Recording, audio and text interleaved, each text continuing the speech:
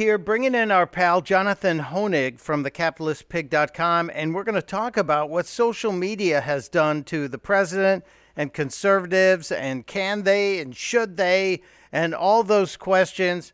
And Jonathan's a guy whose opinion I respect, so I'm glad you're here. Welcome, my friend.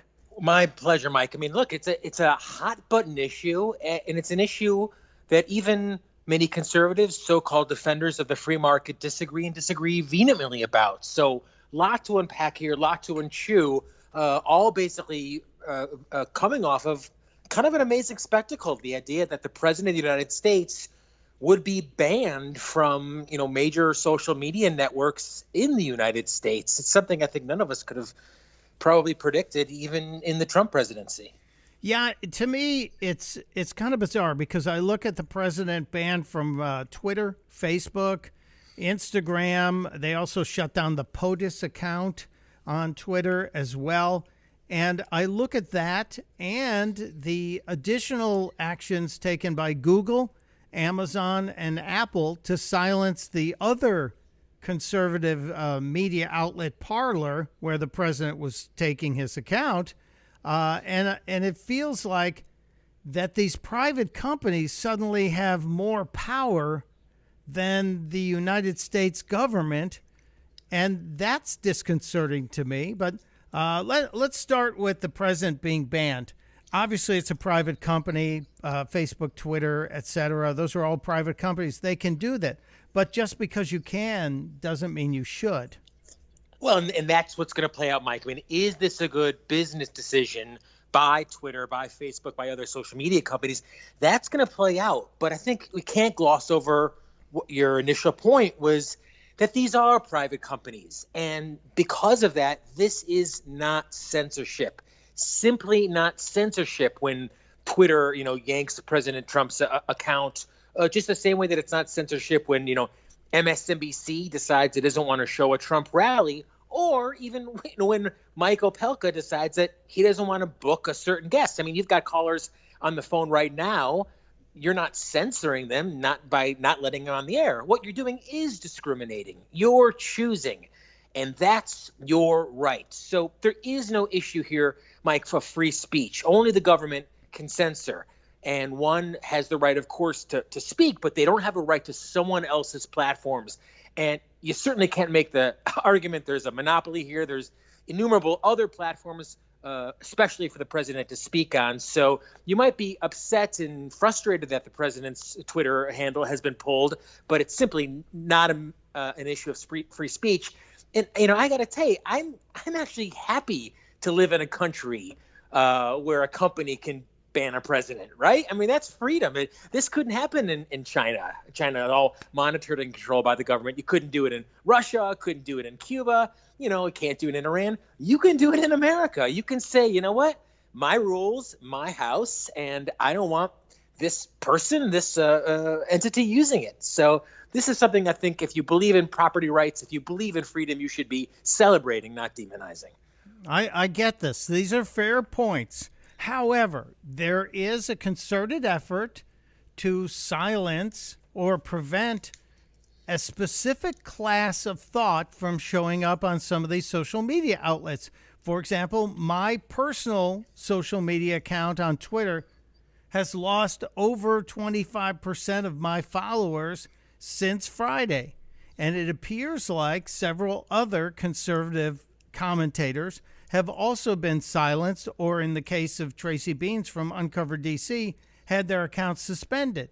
And it's kind of, I guess, an apartheid of the digital nature, where certain people are being forced out of one marketplace. And yeah, there are others, but they're not nearly as good or not nearly as large an audience.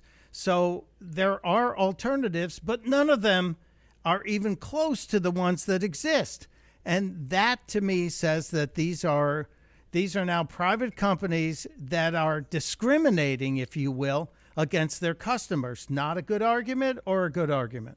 Well, listen, I also experienced a massive drop in Twitter followers just in the last couple of days, Mike. I mean, I noticed they went from about 48,000 Twitter followers to 42,000 Twitter followers.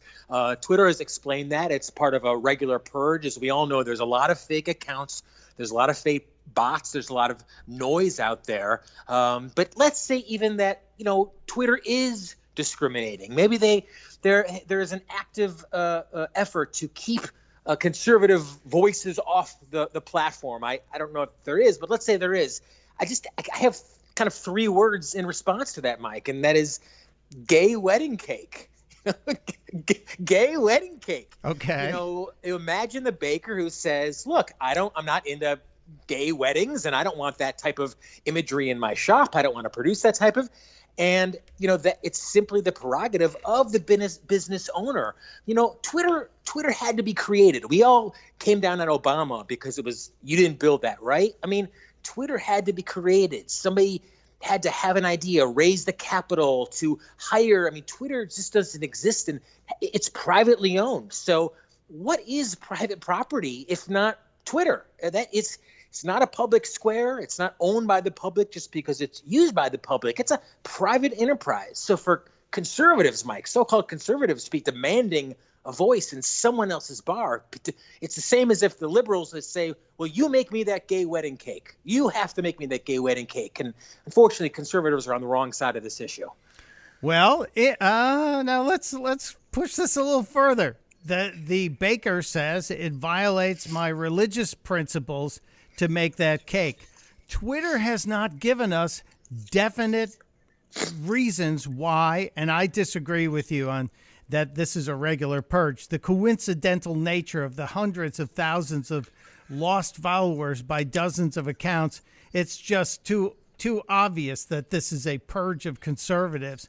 If the president violated their terms of service, yes, but China gives us more definite answers on where the line is than Twitter and Facebook and Instagram do. I can't disagree that I believe that they are inconsistent in their rules. I think their rules are poorly applied. I think they're extraordinarily poorly communicated so that there isn't really consistent. But, Mike, the fact that they're biased shouldn't be a surprise. I think CNN is biased, Fox News is biased, the New York Times is biased, Wall Street Journal is biased. And this whole notion, though, of being required to have a platform. Of course, you're too young to remember this, Mike, but some of us might remember back in the 70s and 80s when groups were protesting the government to be allowed to be in malls and to hand out literature in malls. Remember that? And the argument was the mall is the public square, and a mall owner can't forbid someone from being out there because they're stifling their voice. So the Twitter is not a public space. It's a private company, and even if their rules are poorly applied, it's their house, their rules. And there are other forms of ways that the president can be heard. Certainly the president, and certainly anyone, Mike. Whether it's Parler or Gab or anywhere else. So principles are tough when they don't go the way you want to, when they kind of challenge. But that's when you need to hold on to them and protect them. And that's why I think, as I said, people might not like the fact the president got his Twitter handle pulled, but they need to respect Twitter's right to do it. Yeah, and I go back to just because you can doesn't mean you should. And the ultimate answer, and I think Jonathan may even support me on this, the ultimate answer on this topic will come in the reckoning from the free market. If the shareholders from the stock of Twitter support it, then Twitter's fine. But if they don't, they will pay the price for blocking not only conservatives, but the president of the United States. Fair point? Well, I wish that's what I was hearing conservatives say, Mike. But what I hear them saying is break them up, go after them in court, require them to do this and that. So, I mean, yeah, absolutely. If the free market works, if people don't feel like they're not being represented, they're going somewhere else, and they already have. I mean, I think Twitter's paid a real price as it is in terms of subscription loss and user loss as a result of some of their decisions. But where that process needs to take place. I mean, if you hate government, Mike, the last thing you should be doing is mandating the government get involved in forcing private companies to deal with others they don't.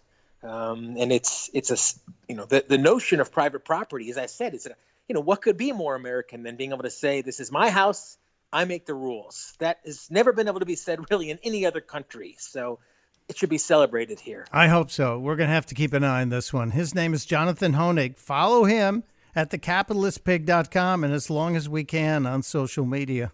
Thank you, Mike. Thanks for the discussion, and we'll keep it going in the weeks ahead, I'm sure.